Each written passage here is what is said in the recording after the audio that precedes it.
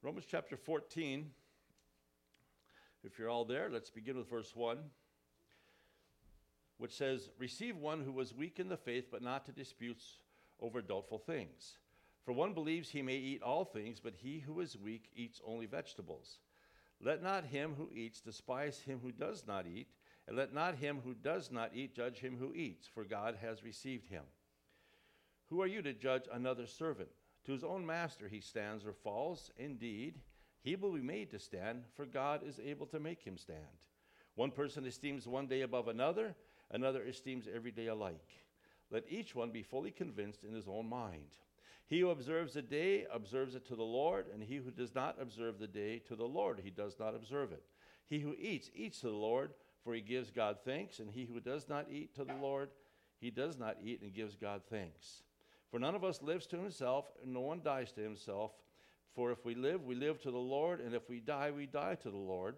Therefore, whether we live or die, we are the Lord's." Let's pray. Father, we're so thankful, Father, that we can claim you as our God and as our Lord because you are our Creator. And Father, yet as an almighty God, you are also became our Savior. Father, thank you for in your great love for us that you sent the Lord Jesus to rescue us from the clutches of hell, from the control of sin, and Father, and for the freedom that we have in Christ. Freedom to spend eternity with you, freedom to enjoy you, freedom to live life before you. And Father, we pray today as we study your word once again that you would be glorified as we sing our songs and worship, that you would be honored. And Father, that worship and glory might extend beyond these doors as we seek to live in light of what you've taught us, that we might honor you by honoring your word. And Father, for we recognize that the fear of the Lord is the beginning of wisdom, and we need wisdom in everyday life, a direction to navigate life here. And Father, thank you that you provide that through your word and through your Spirit. And so, Father, we pray your Spirit would be our teacher today. Help us to understand the things we would study today, that you might be glorified and that we might grow to know you and love you and serve you more. And Father, we thank you for those who are here today. We trust we'll have a profitable time worshiping and learning together. And Father, for those who are away today, wherever they are, that you would watch over them. And Father, for those who have trials and struggles and difficulties and challenges, Father, may we find our sufficiency in you, our answers in you, strength from you, direction from you. And we just commit one another to you once again this morning. And so we're thankful for the opportunity we have today to look into your word, the living word, the eternal word. Open our eyes to it now, we pray. In Jesus' name, amen.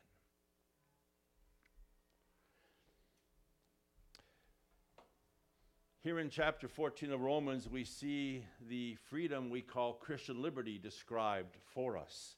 And we have been studying freedom, Christian freedom, spiritual freedom the last few weeks. And we have found that our freedom comes at a great cost, does it not? The freedom we have from eternal hell cost the Lord Jesus Christ his life, and more than his life, he bare our sins on the cross. He more than died physically, he died spiritually in the sense of bearing our sins, paying our penalty on that cross. That freedom that we enjoy came at a great cost, yet it also had a great victory as he rose from the dead and secured for us the forgiveness of sins and the gift of eternal life. And we have seen that in Christ we have been freed from what claimed us, and that was death, eternal death. Separation from God for all eternity is the condition into which we are born. But when we trust Jesus Christ as our Savior, we experience a freedom from that penalty of sin, from that sentence of sin, from that destination of sin, freedom from hell, eternal hell, and freedom to live forever with our God. We also found that at the cross, Christ broke the power of sin in our lives. We have freedom from that tendency to sin within us. We looked at last time, the enslavement to sin, sometimes we call it, the tendency we have to always do the bad stuff, so to speak, always turn in the wrong direction. We have found freedom from that in Christ, and Christ broke that power and has provided for us the ability and resources to live for his glory. Well, here in Romans 14, we discover another aspect to our freedom in Christ, and that's the freedom to be me, so to speak, if I can use that term. It's the freedom to live our lives as we choose before God. And it's really defined for us here in this chapter in verse 7, however, where it says, none of us lives to ourselves, or no one dies to himself. If we live to the Lord. And if we die to the Lord. Therefore, whether we live or die, we are the Lord's. You see, freedom in Christ does not mean complete independence to do whatever we want whenever we want it. Freedom in Christ means that we're free to live as God intended, and as God has directed, and as God has designed for his created beings. It's freedom from rule keeping, so to speak, legalism we call it. It is freedom from the domination of clergy and religious systems that want to order our lives. But it's also freedom from self, because self has a tendency to use our freedom selfishly. And we find all those freedoms in this teaching we call here Christian liberty, to live as we choose before God.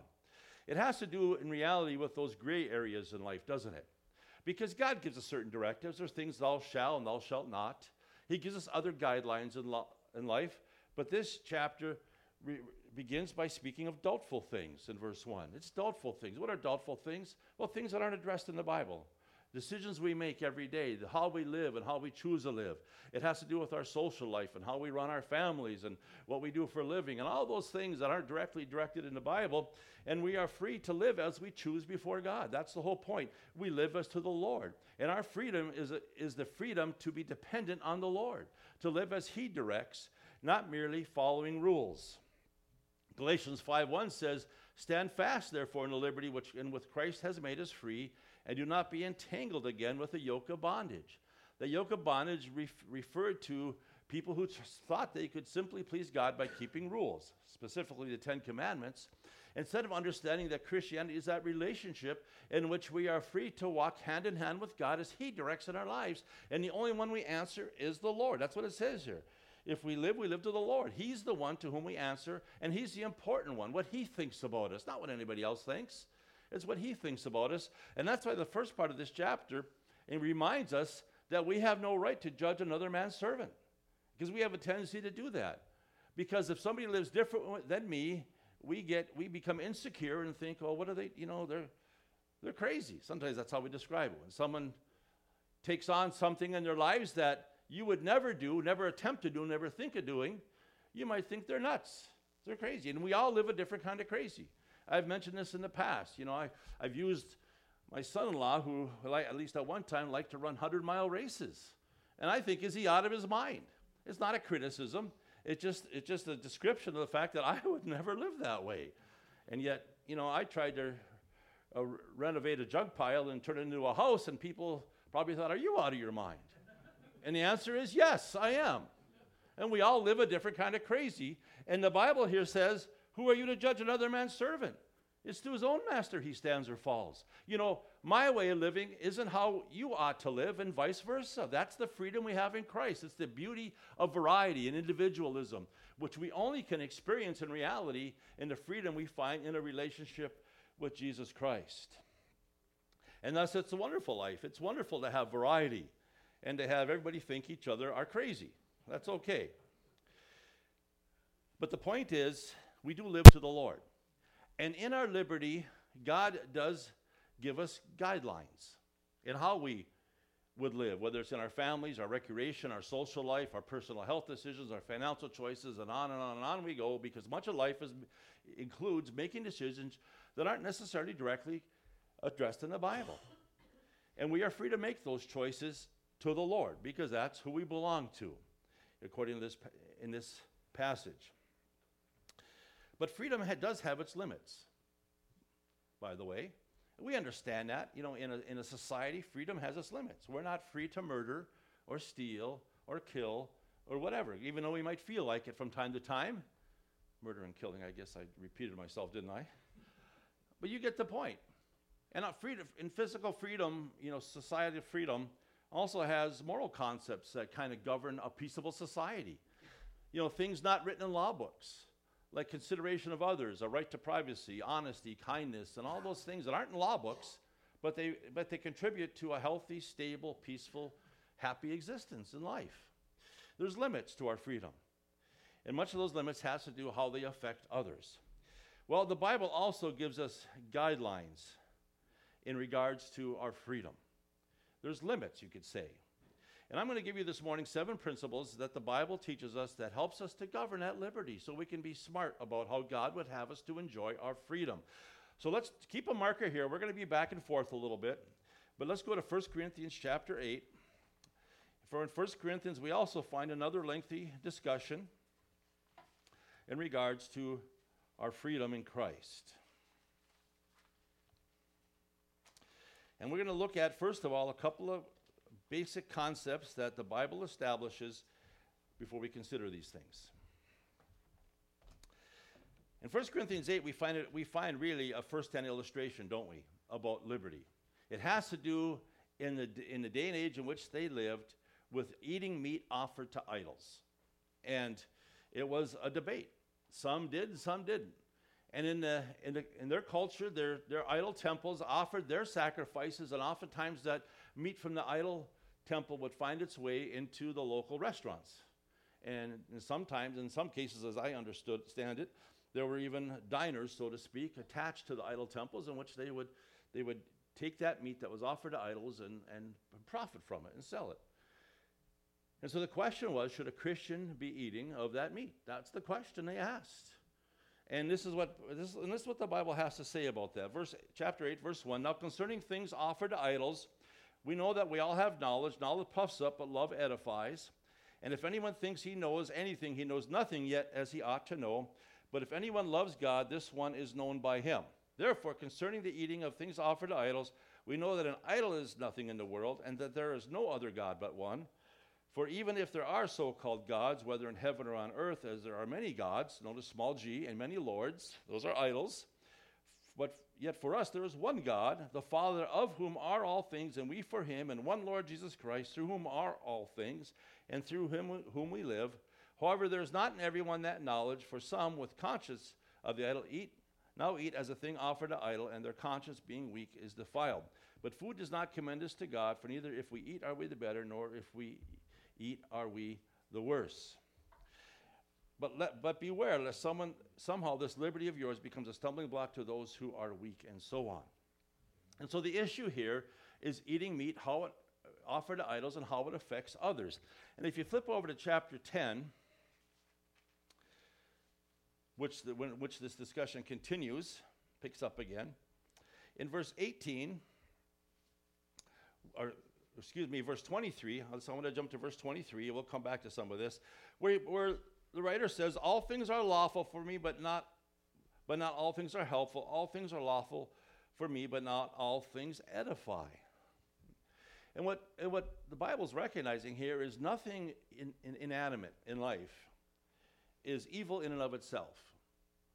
Obviously, there are activities that violate God's righteousness and God's holiness, but when it comes to a simple piece of meat, there's nothing evil in and of itself. That's why he's saying it's lawful. There's nothing, and as a basis of discussion, all things are lawful. If you go back to Romans 14:14, where he says this in this discussion, I know and am convinced by the Lord Jesus that there is nothing unclean of itself, but to him who considers anything to be unclean, to him it is unclean. And so we find this idea that inanimate objects are not evil. And though some people may have convictions about certain things in life that are to be avoided, the Bible points out the fact there's nothing evil in and of itself. Instead, it's a question of conscience. In Romans 14:14, it says, nothing's unclean of itself, but to him who considers anything to be unclean, to him it is unclean. And so what he refers to, the idea he's driving at here, it's what you think of that item or that activity that's important. It is your conscience that is in question here. If your convictions are that activity is wrong, then to you it is wrong before the Lord. If your convictions are that it is right, then it is right to you before the Lord. That's the idea here. And if you're back in 1 Corinthians chapter 10, it kind of brings this discussion a little further. If you flip back to 1 Corinthians 10, verse 25 says, eat whatever is sold in the meat market, asking no questions for conscience sake, for the earth is the Lord and all its fullness. If any of those who do not believe invites you to dinner and you desire to go, eat whatever is set before you, ask no questions for conscience sake. But if anyone says to you, this was offered to idols, do not eat it. for the sake of the one who told you, and for conscience sake, for the earth is the Lord and all its fullness. And so what he's telling us here is that, nothing's evil in of itself, and if you in innocence eat meat that happened to be offered to an idol, that's okay before God because you ate it innocently. But if you become aware that it's offered to an idol, then he says, avoid it. Just keep away from it. Back earlier in chapter 10, he says in verse 20, rather that the things which the Gentiles sacrifice to demons and not to God, and I do not want you to have fellowship with demons.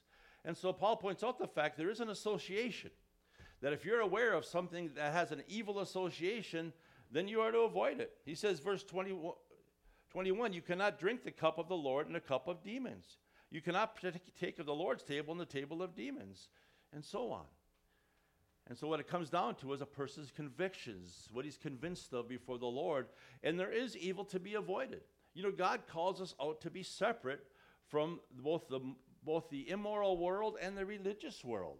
We're to be separate, we're to be distinct, and those are the guidelines that govern our conscience. And so what we find here in the basis of discussion threaded throughout these chapters is the fact that, first of all, nothing is evil in and of itself. And secondly, the important thing is your conscience before God, your convictions, what you're convinced of before God as being right or wrong. And your convictions might not be someone else's. That's the point here. But we are free to make those personal choices prayerfully before God. Now I'm going to turn to the seven dynamics I believe in these chapters that govern our liberty, that put those limits, those guidelines on our freedom. And the first one we touched on back in chapter 8, it's what we call the stumbling block principle. The idea of being a stumbling block. Verse 9 of chapter 8 of 1 Corinthians says this, but beware lest somehow this liberty of yours becomes a stumbling block to those who are weak. And he says, you might, in your conscience, be convinced there's nothing wrong with eating this meat, but someone else might. Verse 10, for if anyone sees you who have knowledge eating in the idol's temple, will not the conscience of him who is weak be emboldened to eat those things offered to idols? And because of your knowledge shall the weaker brother perish for whom Christ died. And what he's saying here is that if someone who maybe just got saved out of idol worship sees an elder from the church having a big juicy T-bone behind the idol's temple, and he's going to think there's going to see an association. And he says he's going to think, okay, maybe that humanistic philosophy or religious philosophy that I'm okay, you're okay, as long as we're all religious, we're okay. And he becomes confused in the things of God. And he maybe returns to the idol temple. It's that effect we can have on people in our lives. But there might be activities that you and I can partake in our lives that may cause another brother to stumble. That's a consideration. That's the idea. Is that we have to consider others in our convictions. Verse 13 says, therefore, if food make my brother stumble, I will never eat meat, lest I make my brother stumble. Now that's quite the attitude. He said, there's any chance that I could stumble a fellow brother in Christ. Or maybe you could add to that, even prevent someone from coming to Christ, says, I'm never eating meat again. Turn with me, if you're over to chapter 10. He kind of repeats this, where he talks about the conscience sake. And then he turns to a principle. And this is principle number 2. We read verses 27 through 29, where it says, conscience I say not your own, but that of the other. And then he asks a question, for why is my liberty judged by another man's conscience? Why does another believer has anything to do with my convictions, my limiting my convictions? Why should I be judged by another's convictions? He goes on, verse 34, if I partake with thanks, why am I evil spoken of for the food over which I gave thanks? And he goes on, skip down to verse 32, he says, give no offense either to the Jew or the Greeks or to the church of God, for just as I also please all men in all things, not seeking my own profit, but the profit of many, that they might be saved. You see, what he's saying here is that we are under a different law, and we're going to call this the principle of the law of love, the law of love principle. It's love for others that puts a limit on my liberty. in life. If you flip to Romans 14 once again, we see this really expanded on here. Verse 14, Romans 14 says, I know and am convinced by the Lord Jesus that there is nothing unclean of itself. We read this. But to him who considers anything to be unclean, to him it is unclean. Yet if your brother is grieved because of your food, that means he's ill-affected. In reality, you're driving him away from a clear understanding of Christ. You are no longer walking in love. There's the principle. Do not destroy with your food or your convictions, we're going to say, to bring it up to date, the one for whom Christ died. Don't let your good, your clear conscience be spoken of as evil. For the kingdom of God is not eating and drinking, but righteousness and peace and joy in the Holy Spirit. And there are those Christians who will assert their rights, thinking, I don't care what another person thinks. I have a right to do this before God. And the Bible says, no, you do not. Because there's a principle involved, a dynamic involved. It's called the law of love, a consideration of others. And that's why verse 19 says, therefore let us pursue the things which make for peace and the things by which we may edify another. The believer in reality lives under a higher law. In this discussion of Christian liberty, we often find people asserting the fact that, what about grace? I'm under liberty. I can live as I please before God. Not realizing there's really a higher law that drives us as Christians. Because the law of liberty is often used selfishly. There's a higher law. It's a law of love, the love of the Lord Jesus, a love which loves people unconditionally and is willing to sacrifice for their sakes. It's that law of consideration, the higher law that we live under.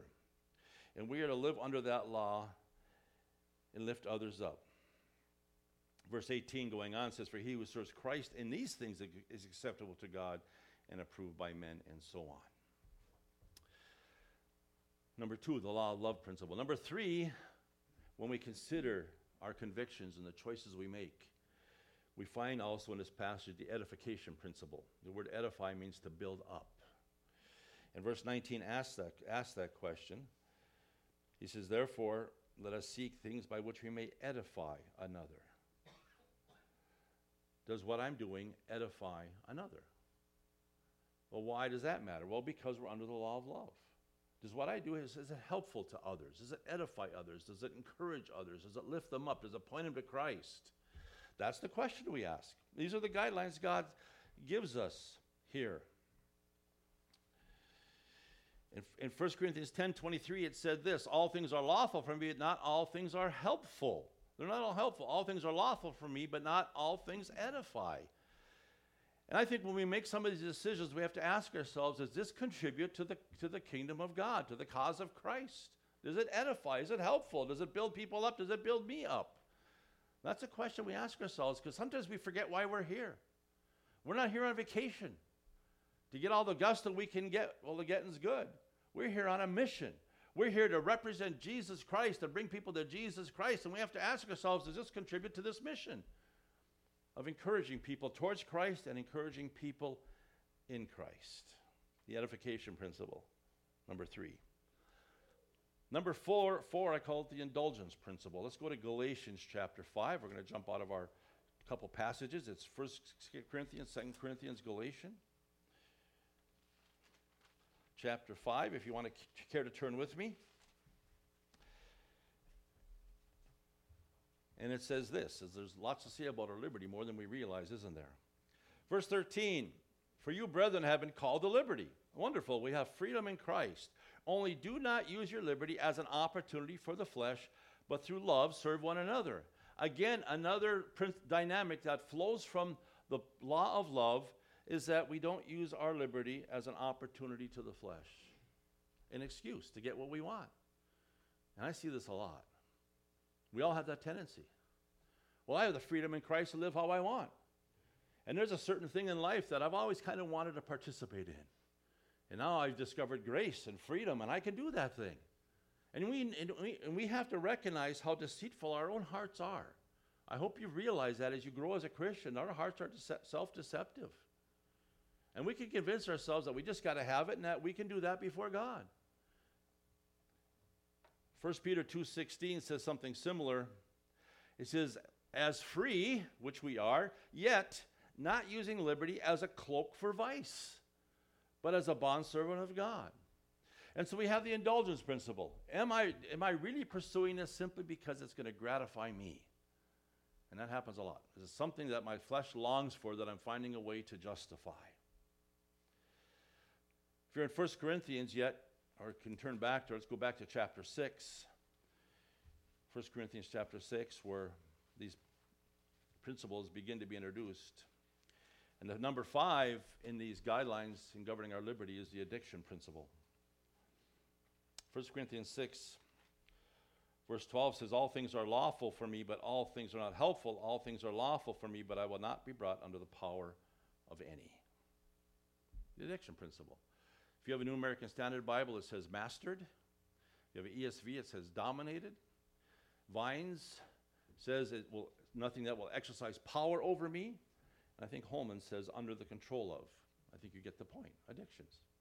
I'm not going to participate in anything that is going to master me, that I'm going to become addicted to, that's going to control me. Why? Because we're to be under the control of the Spirit of God. And I've seen people dabble in things that can have an addictive nature to it, and they think, well, I've got this under control, and pretty soon it's got them under control, because that's just how it works in life. But since we want to indulge ourselves, don't always want to admit that, and we end up getting into various addictions that master us. And I think if you catch the undertone of these passages, what the writer is saying, he says, I'm going to at all costs avoid any possibility of being mastered in my life by something that is addictive. Not going to be brought under the power of any. It's a question we have to ask ourselves. It's a guideline that the Bible gives us in this context. Number 6 is back in Romans 14. I told you to put a marker there. Romans 14, and here we find the faith principle. Romans 14, the end of the chapter, where we come to a conclusion. Verse 22, it says, do you have faith? That is faith in your conviction. Are you convinced? That's the conscience sake question. Are you convinced it's right by faith? Are you sure it's right before God? Have it to yourself before God. Happy is he who does not condemn himself in what he approves. In other words, that's a pure conscience. If you're just not trying to bury your guilt, that you know you're violating your convictions or something God is convicting you of, if you can do it, then happy are you. Live it to the fullest. That's God's intention for us. See, these things aren't meant to be restricted. They're meant to be freeing so that we can live life as we're intended to be. We can be free to be me, so to speak, as God's designed, and free to live as he desires, because we don't realize that when we get involved with sin and with the desires of the flesh, they are destructive and they drive people from Christ. Verse 23 says, but he who doubts is condemned if he eats, because he did not eat from faith. For whatever is not of faith is from sin. And that faith here is in regards to your convictions. Are you absolutely convinced that what we are partaking in is right before God? The faith principle. And then we can rest in it. The point of the faith principle is not only to determine what is right, but then to rejoice in it and live it to its fullest. Verse 5, earlier in our scripture reading, we read this. One person esteems one day above another, another esteems every day alike. Let each be fully convinced in his own mind. That's the concept. Be fully convinced that what you're doing is right. It just makes sense, doesn't it? But it's a principle that ought to guide us in our decisions, in our freedom in Christ. Number 7, going back to 1 Corinthians chapter 10, is the glorified God principle, that overarching principle or undergirding principle, whichever way you want to describe it, that governs all of our lives. Verse 31 says, therefore, whether you eat, drink, or whatever you do, do all to the glory of God. Does it glorify God? You see how these dynamics, these principles, these 7 here direct ourselves to the glory of God and the benefit of others, and direct us away from the selfish use of our liberty?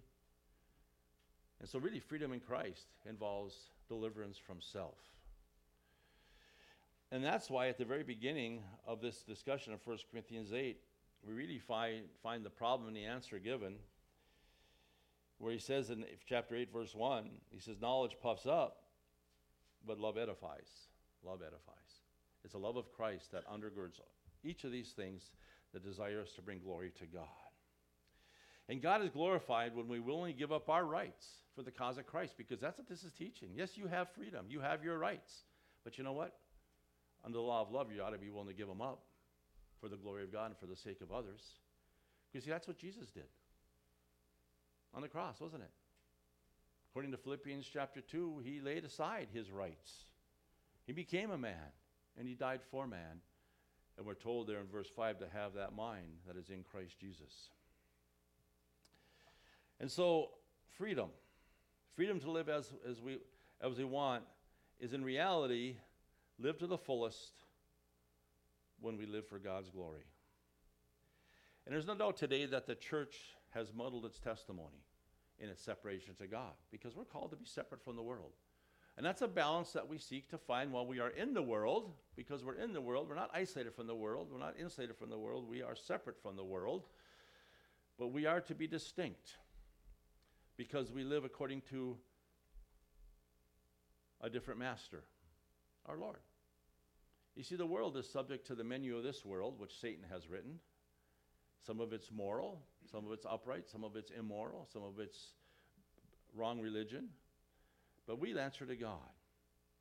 And in our drive to find our freedom in grace, we've often abused our liberty and have lost our separation. And so we need these dynamics. God reminds us, here's these 7 guidelines, and there may be others you will discover, that helps us to understand our separation to him while we enjoy the freedom to live as we want before God. All enjoyed in our relationship with him because he freed us from condemnation. He freed us from the power of sin, and he really freed us from self in our lives. And that's really living. You know, we've gone over this quite quickly this morning, but what we were describing here is life as God intended. Life that's going to be in heaven in glory. The freedom to live fully the expression of our lives in which God has created us, and the life God has given us when we walk within the boundaries he has given us. And that's why we are freed to live as we choose before God for his glory. To love as God loves and to impact others for the cause of Christ. All because Jesus paid it all. It's all found in the accomplishment of Christ on the cross, in his death, burial, and resurrection, and the involvement he has in our life as our Lord and as our God. And so we're going to turn to the Lord's table this morning and remember him. Remember the one that purchased that freedom for us. Let's pray. Father, we are so thankful today for the freedom we have in Christ, Father, and you didn't free us to be independent from you. You freed us to be able to be dependent on you, to live life as you have designed, Father, for you are the creator. You are Lord and Master. You are the Almighty God. Your burden is not heavy, Father, for you have given us a life of glorious freedom that we can enjoy in Christ. A freedom that includes freedom from eternal hell, because Jesus paid it all on the cross and rose again. Freedom from those sinful tendencies and habits and enslaving power of sin in our lives. And freedom, Father, to live free from self and to live freely before you. Father, you are a God of life. You are a God of freedom. You are a God of abundance. And we're thankful for that, all because the Lord Jesus died for us. So as we turn to the Lord's table this morning, as we remember him as you instruct us to, may we rejoice today in that freedom we have in Christ. It was a terrible cost and price that was paid from Jesus, paid for our sins on the cross. Yet when we trust him as Savior, we are beneficiaries of the blessings of life eternal and life abundant. And so draw our hearts once again to him now as we remember him. May he be honored in this remembrance feast now. For in Jesus' name we pray.